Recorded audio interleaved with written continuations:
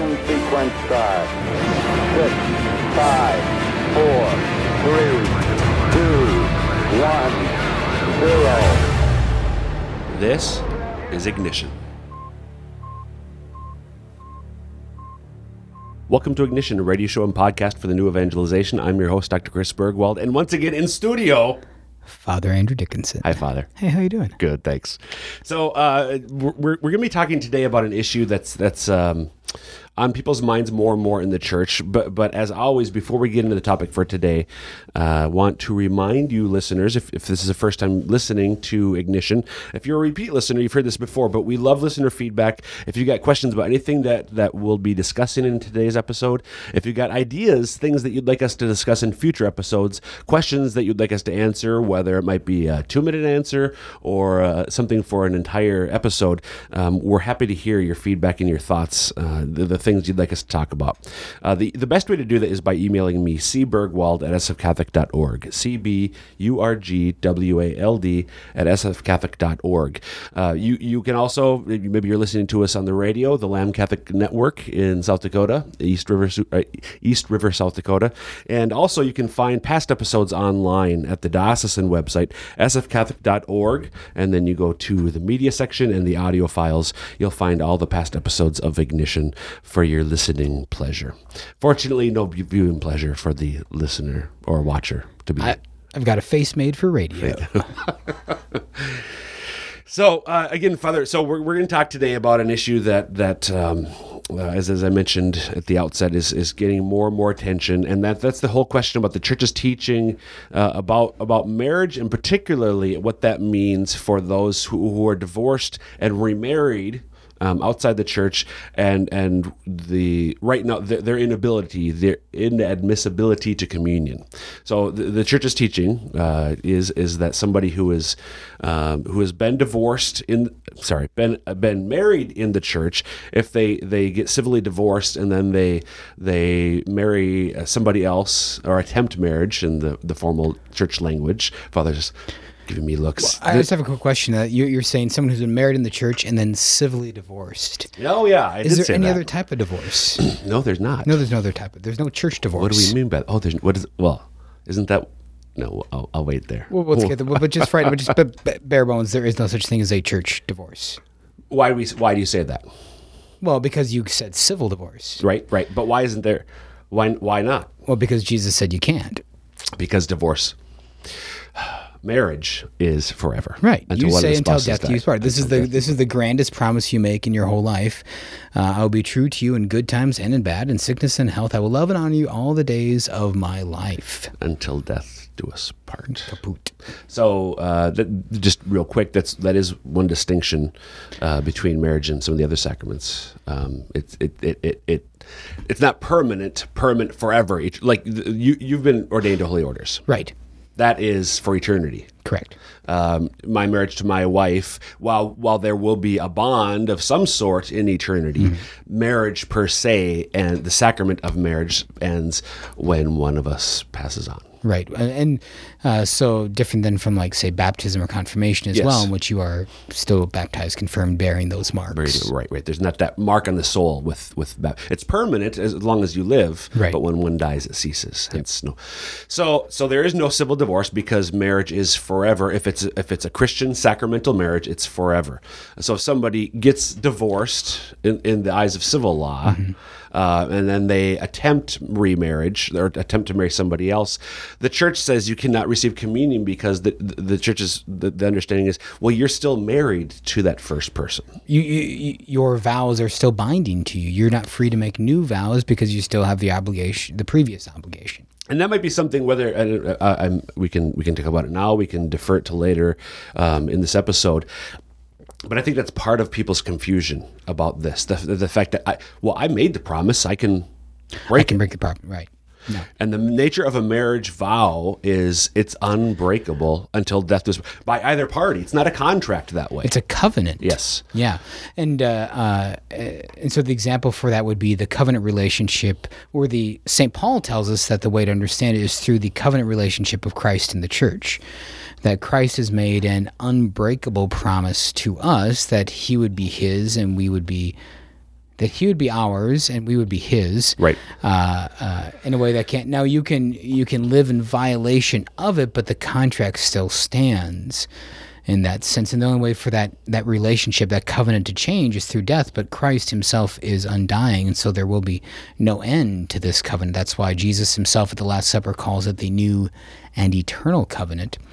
Now, with marriage, it is a covenant again, and that's the lens through which the church reads it and has read it, and that nature suggests to that relationship is that idea of covenant, so unchanging, undying, unchanging until death. The only way for it to end is by death. Right, and I think part of that too is we recognize that emotionally a relationship can atrophy, wither, in a sense, so to speak, die. But the covenantal bond that is Christian sacramental marriage endures despite the emotional attachment that we normally, when you think about somebody you're in love with, oftentimes that connotes an emotional relationship of some sort. The church's understanding, though, is yes, you should be in love with your spouse, but even if you quote unquote fall out of love in that sense of the word, which we've talked about before, the covenantal bond that was established remains. And the vow itself suggests that in good times and in bad, right. In sickness and in health. Right.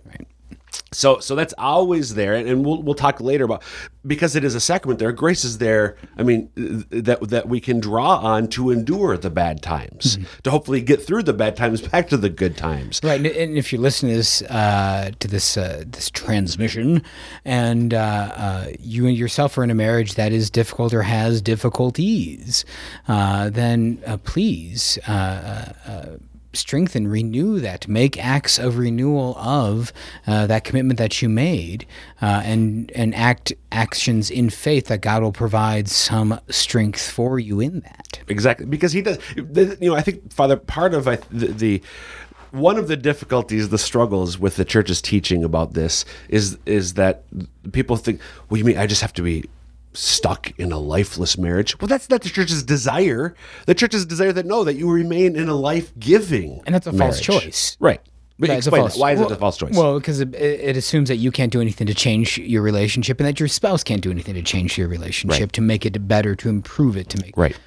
But there is the reality, it's, I might want to improve it, but he or she might not. Well, then church, what do I do? What do I do then, Father? What do I then do, doctor? I met this amazing woman out in Denver when I was in the seminary. She was a secretary at the seminary for a while, then she moved to be a secretary at a parish. And she is married to her husband, and he is no longer married to her. Or he doesn't think he is. Right. And so he acts like he's not. He's run off with much younger women type of thing, like their daughter's age type of thing. And she says, and I pray for his conversion every day. Would I ever take him back? Probably not. But I'm still going to live true to my vows. This is a strong woman, an amazing woman to say these sort of things and to live this sort of thing. An impressive woman in that way. And she said, sometimes I pray for his conversion. Sometimes I pray it happens through a car accident. Right. Yep. Maybe through some physical difficulty for him, but because right now he's, she says he seems to be on a path headed towards hell. Yep. Because he has dishonored his vow of his marriage. He is living in a state of sin, and I'm not going to live in that state myself just because he is. Right. Right. So the reality for her, this is a cross that she's bearing the cross. We're all called to. Jesus said, discipleship is not pain free. Right. We are all called, if we're truly take up your cross and follow me, is what Jesus. If you just want to be my disciple, and some of us at various points in our lives, or maybe for a long time, will be given a heavy cross to bear, but he bears it with us. Correct. And I think that goes back to what we were saying earlier. So even, I don't know if she literally does this, but your recommendation earlier, she could be drawing upon the graces of the sacrament of marriage, even though her husband is off doing. Correct. And I don't know enough about her spiritual life in that way, but hopefully she is drawing upon the graces of marriage to live out that commitment, even though he has dishonored it, soiled it, and done away with that commitment, and rejected her own gift of herself to him. Exactly. And yet, to reiterate, the covenant endures. This endures, and this is why. So, if somebody does civilly divorce, as we were saying, the only sort of divorce that possible, and attempts to marry somebody else outside the church, they can't enter into marriage, or they can't receive Holy Communion because they are still, in the church's understanding, they're still married to the first spouse. Correct. And so that would mean that their current state would be one of apparent adultery. Right. It's, so we talk about the church's categories of sin. There's venial sin, there's mortal sin, but mortal sin, the condition, what are the three conditions for mortal sin, Father? It has to be grave matter. Yep. There has to be a knowledge of the action, and there has to be freedom from coercion. Yep. You have to choose to do it, and you know what you're choosing, and what you're choosing is grave. It's bad.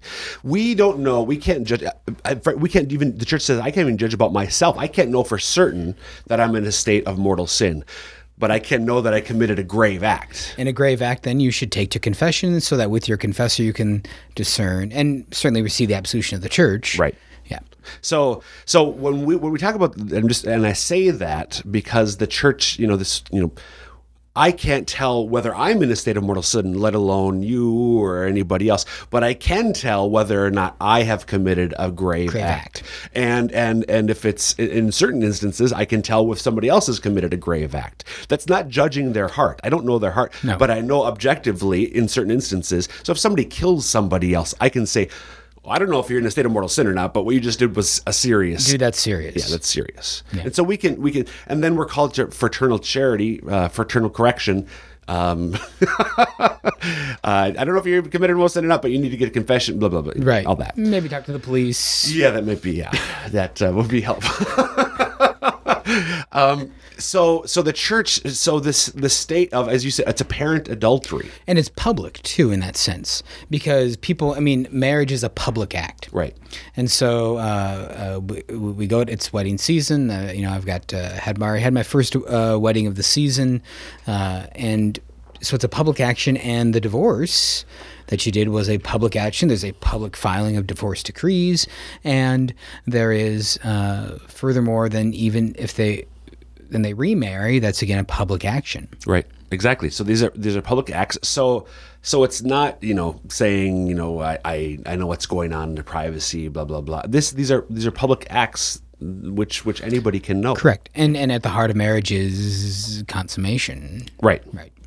So the church's point is, all right, so if you've attempted marriage to somebody else, you're in a grave situation. Mm-hmm. What you're doing is an enduring state of grave sin. Now, just a moment again, be good to clarify that someone who is divorced because maybe their spouse divorced them because their spouse gave up on the marriage, or someone who's divorced because maybe there's a need for safety and protection of things in that way, but they're still trying to foster that spiritual marriage, that faith marriage with that person, like this example we spoke about from this person in Denver. You are still perfectly admittable to communion. Right. Because you haven't committed a grave act. Right. In that regard. Yeah, so if you're divorced, you can go to communion, right, as long as you've been committed some. Or just so the regular norms are followed. Exactly. In state of grace, you have fasted, recollected. If you've divorced and remarried, that's where the issue arises, because again, the presumption is that your first marriage is a valid Christian sacramental marriage, and therefore you are still married to that person, and therefore you are in a state of grave sin. Can't say if it's mortal or not, but we can say it's grave. You said I do. We assume you did. Exactly. And then you can't say I do again unless that other I do is resolved. Exactly. So you're in this public state of grave, presumed grave sin. And therefore, the church's understanding of Holy Communion is that you cannot present yourself to receive Holy Communion if you are in a state of grave, potentially mortal sin. Right. That's what it boils down. I mean, it's taken us a while to get there, but that's what this boils down to. It's an important thing, though. It's an important thing to take time delineating these things to get to this point. We don't want to just jump right to it because it's sensitive and also addresses two sensitive parts of people's lives, relationship and then the relationship with our Lord through the gift of himself in Holy Communion. Right, exactly. Right. Which also brings up another, well, anyways, I don't know if we didn't talk about this idea, but the whole idea of the relationship with our Lord in Holy Communion, because in the importance of Holy Communion this way and why you should make an examined Holy Communion, because Holy Communion is the place of the renewal of covenant relationship with our Lord. And so just as husband and wife renew their marital covenant in the consummation of marriage, the marital privilege, so you as a Christian renew your covenant with our Lord through reception of Holy Communion. And right now you're flipping to St. Paul in 1 Corinthians. Yes, I am. Chapter 12. Beautiful. Where St. Paul talks, and it's going to take me a minute to find it, so I'm going to paraphrase it until I... Verse 36? Is it that far? Okay. Well, what does it say? You paraphrase it, and I'll look it up. He says, well, did you not know, first of all, that what we do when we receive communion is to receive the actual body and blood of our Lord? I handed on to you when I first received that the night before he died, our Lord said, take this, all of you, and eat of it. This is my body. And then he gave them the chalice and said, take this, all of you, and drink, for this is my blood. You found it now? I found it. Yeah, it's actually, I was looking ahead. It's in chapter 11, sort of picking up from what you were paraphrasing, which is you left off with sort of verse 25. Verse 26 says, for as often as you eat this bread and drink the chalice, you proclaim the Lord's death until he comes. And then verse 27, whoever therefore eats the bread or drinks the cup of the Lord in an unworthy manner will be guilty of profaning the body and blood of the Lord. Verse 28, let a man examine himself and so eat of the bread and drink of the cup. For anyone who eats and drinks without discerning the body eats and drinks judgment upon himself. And it goes on from there. But the idea of examining yourself, and so we'd put it, examine your conscience. Have I committed a grave, potentially mortal sin? And if I have, then this is... any grave or mortal sin. We ought not present ourselves because we're profaning the body of Christ. And again, this is, as is the case with this teaching in general, we'll look at in the Gospels, very clear from Scripture. The church's teaching on not receiving Holy Communion if you're in a state of grave sin is very clearly scriptural, as we see. This is explicit in St. Paul. So it's not, again, and it's not the church, that's not Paul being a jerk. This is you're not, as you were saying, you're renewing the covenant. But if you've damaged the covenant significantly, if I've harmed my relationship with God in a significant way by committing a grave sin, then I need to address that before I receive Him in this most intimate way in Holy Communion. Correct. Okay, I thought you were going to say something else. Correct. So I think that's part. When you brought this up, I was thinking this exact same thing. That the idea that we receive Holy Communion is it's not apart from, because I think some people would say, well, but if we're all sinners. If we're all sinners, then, and we all receive Holy Communion, why is this different? Well, if it's a grave sin, it's scripturally, St. Paul tells us it's a different matter. Right. And there's a difference. As Catholics, of course, we know the difference between grave sin and non-grave or venial sin, so which we've gone into on other occasions. And so now the person can have a spiritual communion. Someone who is in grave sin can have a spiritual communion in a moment with our Lord, or in that grave state. But yeah, and so they should entrust themselves to the Lord. Yeah, well, what advice would you give, Dr. Bergwald? So someone comes up to you, you meet some new neighbor, you have a block party this summertime, and getting to meet the neighbors, and someone brings that up, and they bring up this topic, and they say, hey, you work for the church, what should I do? So this is somebody who's divorced. And remarried. This is where the rubber meets the road, though. What do you do? It is. I think part of it is, and what I think practically often happens is, well, let's look at the first marriage. I mean, what was the first marriage? We presume it was an actual marriage. Right. So the church's understanding is you are presumably still married to your first spouse. You said I do. We assume you did, as you noted earlier. So I think what often happens is let's look at that, and we could get into the whole annulment thing if we have time today or not. But could look at that. But if let's say they go through the annulment process, and the first marriage is still valid. Or even just during that waiting time, because just annulment is a carefully worked out process and an understaffed process, and during that time, what's the soul to do? And this is where, we talk about following our Lord as disciples in crosses, that we're called to live as brother and sister. Yeah, a person in that situation who is has a prior marriage and is now in a second marriage where the previous spouse is not deceased and the first marriage is presumed valid, then you live as brother and sister. Which when it comes down to that refers to the absence of the marital act. Right. There's you can have close relationships with people, and marriage does not boil down to the marital act. But right. the church counsels, when it comes down to it, live as brother and sister, and you refrain from the marital act. I'd say abstain, because it's implicitly a permanent state of refraining from the marital right. act, because you would be, if you didn't, you'd be committing adultery against your first Correct. spouse. And also too, even just to raise the question of should you remain in this second relationship? Now that's a much more difficult question, but and one that probably only comes through prayer and work and study and things of that sort.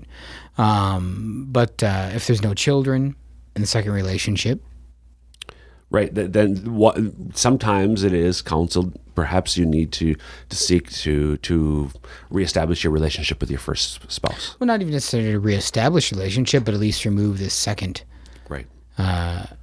Quasi or actual adultery. Because presumably it would be an occasion of sin. Yes. Yeah. Yeah. And so why I keep persisting in that. I know you want it, I know you might desire it, but if it's not what you're free to do.